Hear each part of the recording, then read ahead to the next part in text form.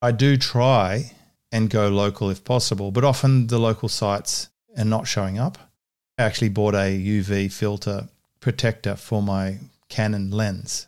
I did order one on Amazon, but it's about 3 weeks away and it hasn't shipped. And then I saw a local store. I was driving past it. I went in and they had what I wanted, so I ordered that and I was able to cancel the order from Amazon. But had that store done a better job, perhaps when I'm Googling for that product, could they have come up for the product because they're local to me? This is James Schramko. James Schramko here. Welcome back to my podcast. This is episode 1033. Today we're talking about local business SEO with Gert Mellak from SEOLeverage.com. Hello, Gert. Hey, James. Good to have you back. Of course, we talk about all things SEO. SEO means, of course, search engine optimization. We love this topic because it's a good way to get traffic for the long haul. There's still significant rewards for playing the SEO game. It's not on everyone's radar. We're hearing so much about all these other things, about paid traffic, about AI, about who knows what. But what we're not hearing about much of is good old-fashioned search engine optimization. And as someone who still uses Google every single day, I think it's here to stay for a little while. What do you think? I would think so. And I think it's actually stronger than ever now with all the AI movement we have out there. AI really searches for training material to provide answers. And if you don't give it to them in a structured and strategic way, they're just making stuff up. So it's crazy. I think SEO is stronger than ever. Yeah, and it's on my mind because I've made some purchases recently. And there's some good examples that I think might sort of come into play today. Example, I went to a store and I purchased some new shoes and I really like the shoes. I was at my local shops. So it's a national chain, but they have a shop in my local shops. And I really, really liked the shoes. And when I got home, I thought, you know what? Because I was having a bit of color choice fatigue, I'm like, I don't know whether to get this color or that color. You know what I thought, Gert? I thought, I'm going to buy the other color. I know my size. I love how they feel and the way they look. So I went online and I start searching for the shoe. And of course, I'm going to get different options. I'm going to get the national brand. I'm going to get their paid ad. I'm going to get their organic site. But I'm also seeing other resellers vying for my business and they might also be local.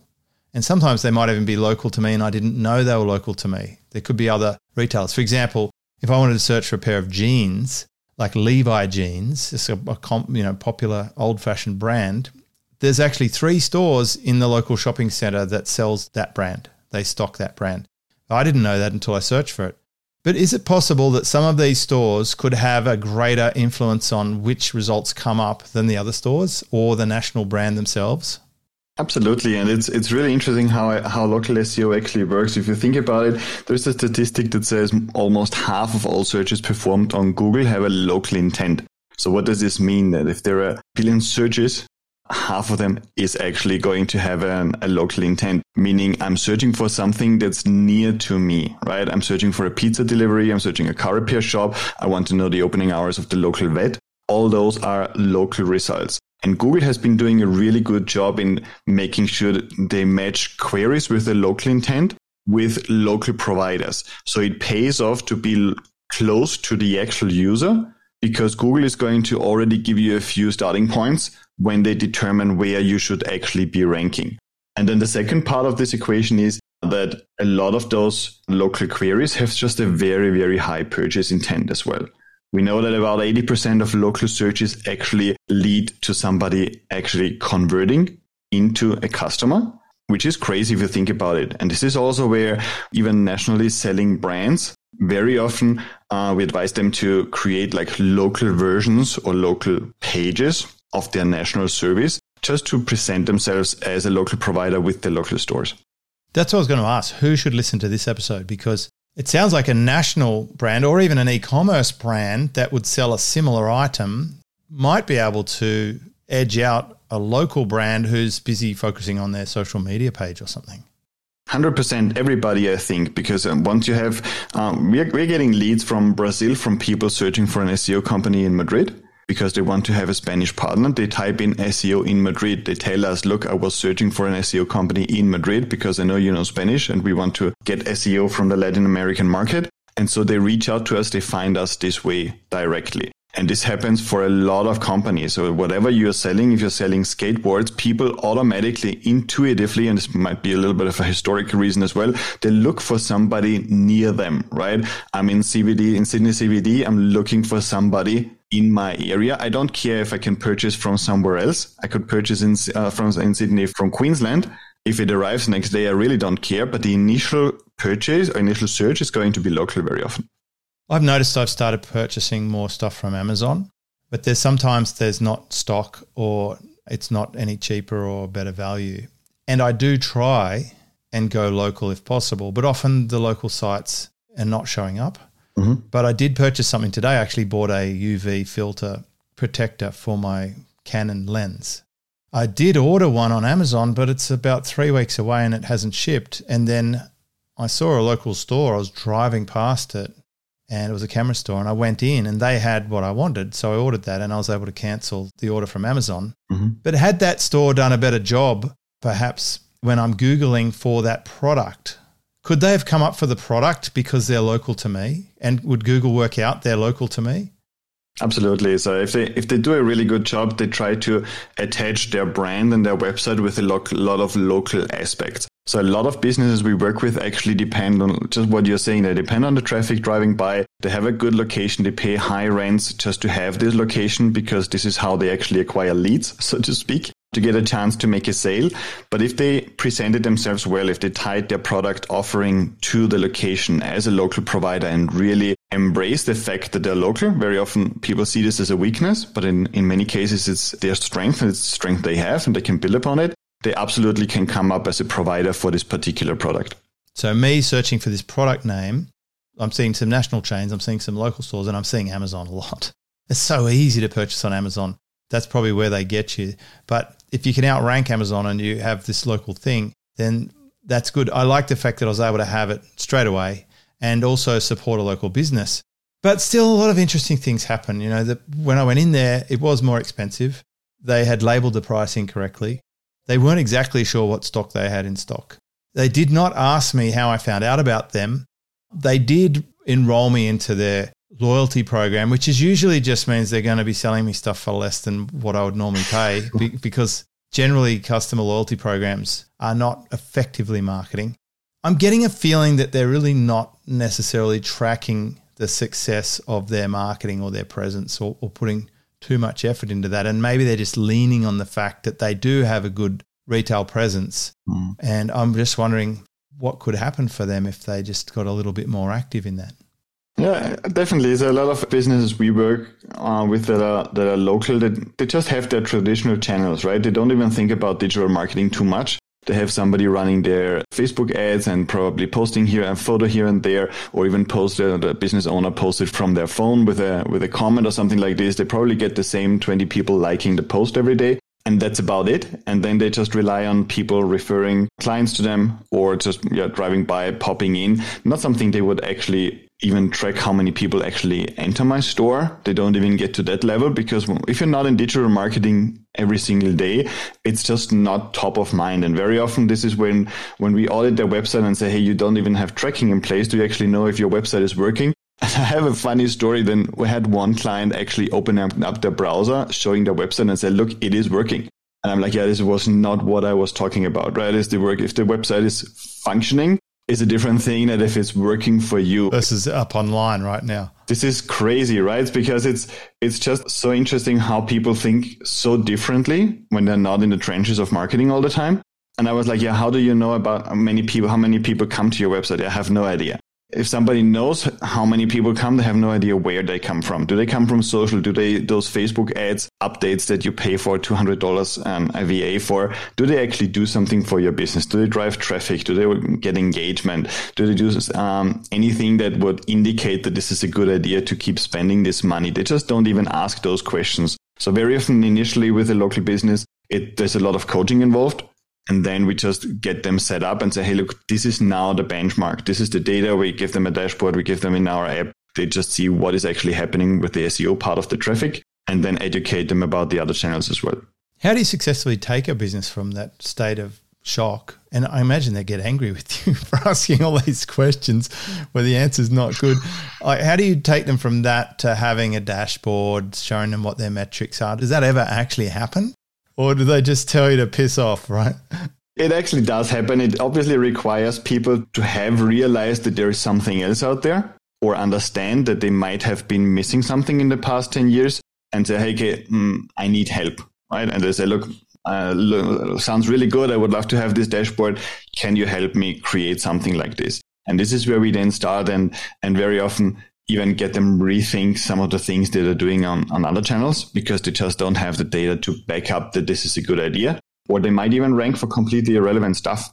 In SEO, we see them, I just tell clients sometimes what they actually come up for in Google. And they say, hey, we used to sell this 8 years ago, but we don't. Why are we still showing up for this? And this is finally they understand why people call and want this thing, because they just happen to rank for this. They don't even have it in stock or have completely changed their business.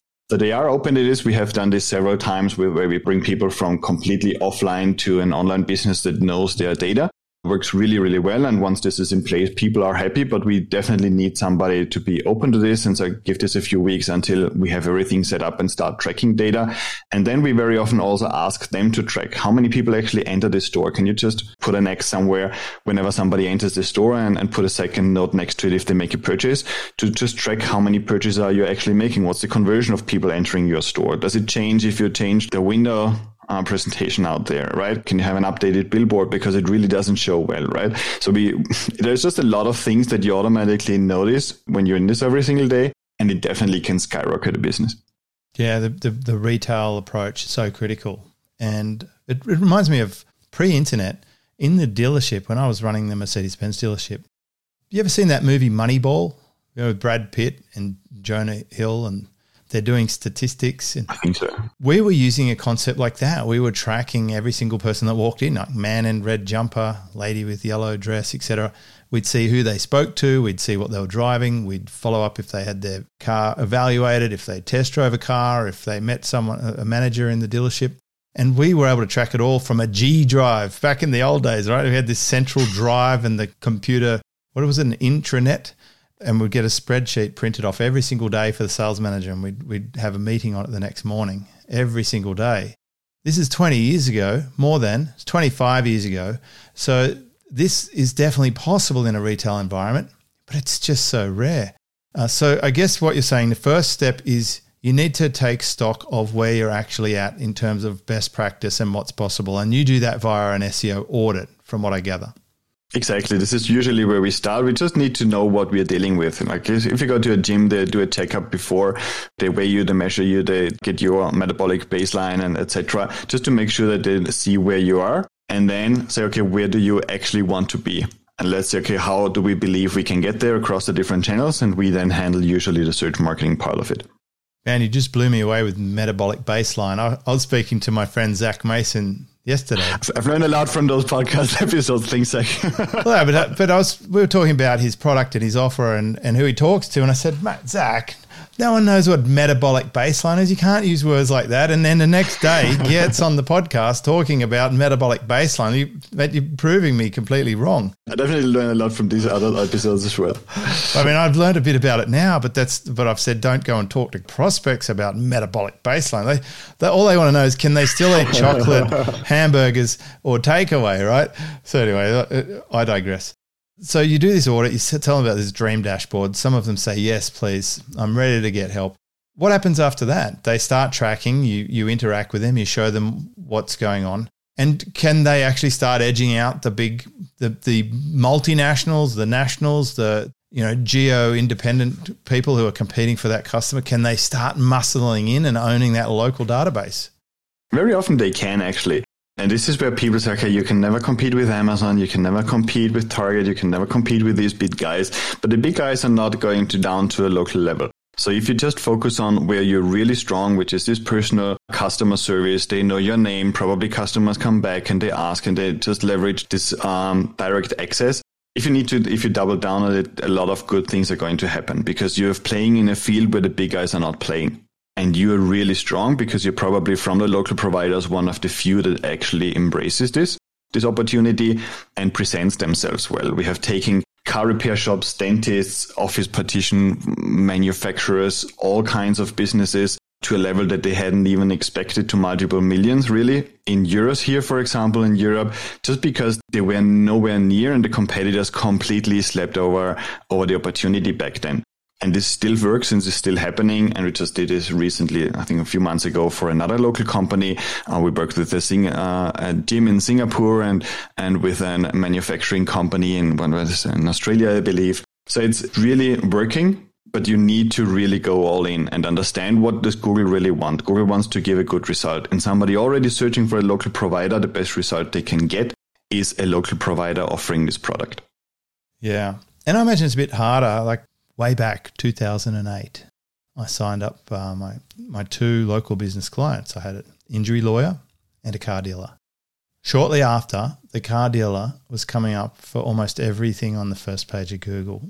For that, if you put the brand and the suburb, we owned it. We had videos, we had paid ads, we had search listings, we had images, like everything that you could have, we had it. It was like the whole thing. And I put the screenshot of this in a product that I sold later called Traffic Grab. It was like the most incredible testimonial possible. And I imagine now a lot more people have got the wherewithal to both run paid ads and do search engine. They're probably doing some YouTube stuff. They might be appearing for those couple of images, maybe some e-commerce type style ads. Not sure what options are there, but I wonder, do you think some are distracted, like too busy creating TikToks or Instagram stuff? Is that who takes your budget when you're out there in the market with a local business? They say, I'd love to do something, Gert, but we're spending it all on AdWords, or we're all in on video creation and we're doing short viral videos now. I think there's very often this notion that you absolutely need to do what your competitors are doing. I have a local store who jumped on TikTok like crazy. They had a great search marketing campaign going and got more calls that they could actually handle, but they had a competitor who was really successful with TikToks, and so they dropped everything and said, no, TikTok is now the thing. So obviously they stopped getting the search marketing leads, but they are now all in TikTok. They do get a lead here and there, but it's definitely not as consistent. It's much more work for them. Instead of focusing on their business, they're focusing now on creating videos every day and editing videos and line up a completely new marketing channel. I think it's important that we understand one thing. Somebody searching for something in your area that you are selling is like the best lead you can get. So it's just on that. Do you basically say, okay, this is what we want to sell. These are our best local type clients. Let's make a campaign to really target that. We go as niche as it makes sense for a particular product, right? So if somebody says, I'm a car repair shop and I can repair all cars in all brands, in all kinds of fashions and all price levels, we are going to have a long conversation until we get them to a point where they say, hey, if I could choose 2 or 3 things I really like to repair and we're good at it, let's do this. We had specifically a car repair shop who said, look, we are really good at repairing gearboxes. And not every car repair shop can do this. Some just substitute the entire gearbox, but this company can actually disassemble it. And I saw one of them open, and it's crazy. I don't know how they put this thing together again. But they actually specialize on this for a fraction of the price. So we just set them up with a Google Ads and SEO campaign. And within days, the Google Ads campaign started bringing in calls. And within, I think, a couple of months, SEO was ranking there, because we just got so focused in their area for this particular niche product that this completely skyrocketed. So they stopped. They didn't want to hire more people. They could have hired more people to just focus on more of those sales. So if you can focus it, it's easier because you have less competition and probably are much better at what you're doing. You never want to go into broad. So you can always start with something and then spread out. But we really try to pinpoint something and get as narrow as possible at the beginning, because this is also how you convince Google that you're an authority. You can't be possibly an authority in everything. Yeah, it's hard. I've tried it. If you were the TikTok guy, you'd say go broad, make the broadest possible videos to get the virality. That's how you get 1 million views. But you can't cash views down at the supermarket when you want to buy food. So here's the thing. I imagine there's secondary benefits of getting that reputation as being the very best gearbox repairer in that area, because occasionally I log onto Facebook still, and there are local community groups, and I see stuff like I saw one yesterday. It's like someone put a picture of they had dents on their car, and they said, who's good at doing dents in this area? And they actually say who they tried and why I tried this person, and they said it can't be done. I tried another one. They said they'll look at it in 2 months. And then I saw a couple of people chiming in with the name of a dent company. And then I saw a pattern of like 3, 4, 5, 6 people were recommending the same place. They're now getting the reputation of being the person. This is the person to go to in this area for that thing.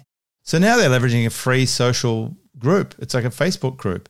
But maybe they kick that whole thing off by running ads or by ranking for this search term and then doing a good job. And now they've got these raving advocates out there in the community who, when they see a post like this, because a lot of people are in a community Facebook group, they can just chime in and say, oh yeah, these guys. And that's also how I ended up with my pool guy. My pool guy was highly recommended in the local area. And also I found him when I searched.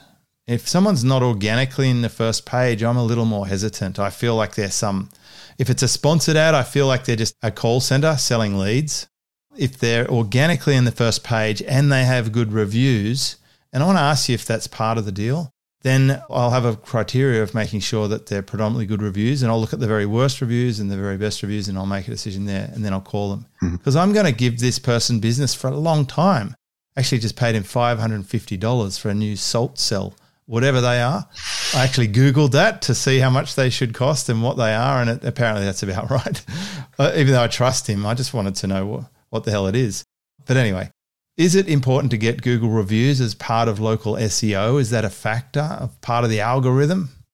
Absolutely, but it has multiple nuances to it, right? So first of all, Google reviews, if somebody doesn't have Google reviews, this is part of Google Business Profiles, which was used to be called Google My Business a couple of years ago. So you can just sign up for free there, put in your details, upload some photos, etc. The more photos, the better, pretty much. And then even send happy clients, a link so they leave a review for you, encourage them. So we very often educate local business clients specifically about this as well, how and at which stage they should be asking for a review, because it's ultimately signals of real users. Google knows if this is a fake profile, a fake Gmail user, or somebody who's online every day and matching a natural pattern.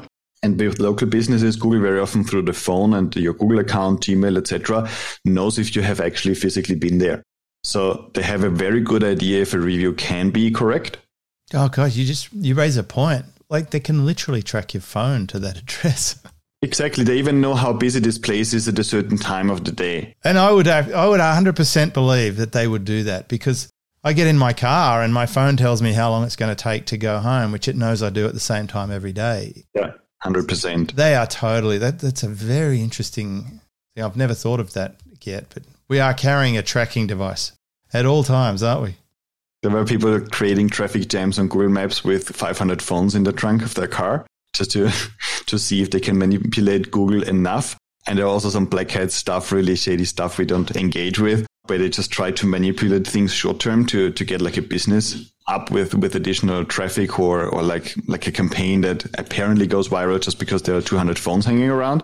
But yeah, if you play things well, and there's no need to engage in those kinds of actions, just play things well, make sure that you get good reviews from happy customers at the right time, ask them at the right time for a review, and you can get them naturally, and you're going to be protected in the future. It's the simple things, isn't it? It's that retail person who says, after the guy installed my pool heater, he said, hey, by the way, if you could, it'd be great if you could leave a review. It really helps my business when people are looking at it. Yeah. Of course I'll leave him a review. It's a nice thing to do, and he did a great job, and he was out there quickly. The other place I called, they didn't even call back. By the time they called back, it was already installed, and it cost a lot. So I was happy to leave a review, and it will actually have a continual effect of him getting more and more business. And eventually, some businesses will survive or die based on how well they're doing that local SEO. And I think it's imperative with the local SEO that the business owner engages the team, whoever's face-to-face with the customer, to gather that information, to ask for those reviews, and to update all the images and the website and keep it all relevant. What other advice would you have for someone who's, I'm going to ask it on both behalf, someone who's got a local business, what are the top couple of things they should do? And for someone who doesn't have a local business, who's maybe got an e-commerce store selling a piece of equipment and they're trying to get people in different regions, what could they do? So if somebody isn't a local business but wants to catch regions, one good thing they can do is to actually analyze the reports in their so-called Google Search Console, which is a panel Google gives website owners. So your tech person probably has access to it or can set it up. And then you're going to see that keywords, queries people use in connection with specific locations come up here and there in a very bad ranking. So you might show up on page 8 for somebody searching in your area for what you're selling. This is a good indicator that you could probably create an entire page about it and say, hey, I'm the Mercedes car repair shop in Sydney CBD. And you create an entire article or entire page about it. And you're going to probably rank much higher in a matter of a few weeks. If you already have a local business, I would just see how can you actually embrace this aspect of the local business. And what I mean by embracing is that people very often then don't even show their address everywhere on the page. They might not show a map. They might pretty much want to present themselves like a big national business rather than embracing the fact that they're local, that they have 2 people everybody knows by name and that could show on the front page of their homepage, really, because you probably know them from your local town anyway. And then also tie the content that you publish always back to your location and your product. Because Google ultimately needs consistency. AI in general can only learn, language models only learn with consistent information. So if your brand consistently appear with what you're selling and the location where you're at, AI engines are going to take the learnings out of that. And this is what's going to also make sure that you build a solid foundation for whatever is going to come in the next months and couple of years in this field. Mate, you're a treasure trove. I appreciate everything you always share with us. Cool. So the local SEO game is worth winning. And do you have anything that you put together, like a checklist or something that people could learn from, perhaps at your website or somewhere that we can say, hey, here's the sort of things that you'd be looking for if you were to audit a local SEO business? Like just say, okay, are you doing this, or this, or make sure you got these things in place? We used to have a checklist, but then found it's not personalized enough to actually provide enough value. So what we are doing right now, and we're selling this on our website for $100, is a quick wins analysis where somebody of my team goes through the website, analyzes the website from a few different aspects based on what the kind of business is, and then puts together a report that's customized, manually reviewed, and then it's going to be sent over. And then usually we also have a call. So what I would like to do is to give this away for free. Whoever reaches out to support@SEOLeverage.com after hearing this, mention the podcast that you heard this on with James. And my team and I are going to be happy to put this together for you for free. Like I say, we sell this at $100, but this is a free offer. So just let us know about it. And then ideally we have a conversation afterwards because you might want more context and maybe some more specific action items. But this is a really good starting point. Gee, that is very generous. So it's normally $100 and it involves someone in your team, like you're paying for this labor. Yep. Do you want to put an expiry date on that? Is there, like, how long would you want to, because someone might listen to this in 3 years and send you a cheeky email. I get a couple of those. Yeah, we can probably do this for a few months. Let's see about 3 years. Let's say in 2023. How about that? 2023 sounds fair. Afterwards, hit me up and we see what we can do. After that, try it, but no guarantees. Oh, that's only fair. Sounds fair. Gert, sounds fair. Thank you so much. I've been chatting with Gert Mellak from SEOLeverage.com, a good friend. He's a partner of mine. I refer all my clients to Gert's business because he's steady hands. He also has plenty of his team used to work in my business. So I'm really excited that they're still continuing and imagine the deep knowledge they have after being in that for 12 years or so. And Gert, you've been doing it for double that. So like an absolute industry icon. This is episode 1033 at jamesschramko.com. Thank you so much for joining us, Gert, and we'll have you back to talk about more SEO stuff in the future. Thanks, James. Always a pleasure to chat, and let's see what other topics we can talk about. Thank you. This is James Schramko.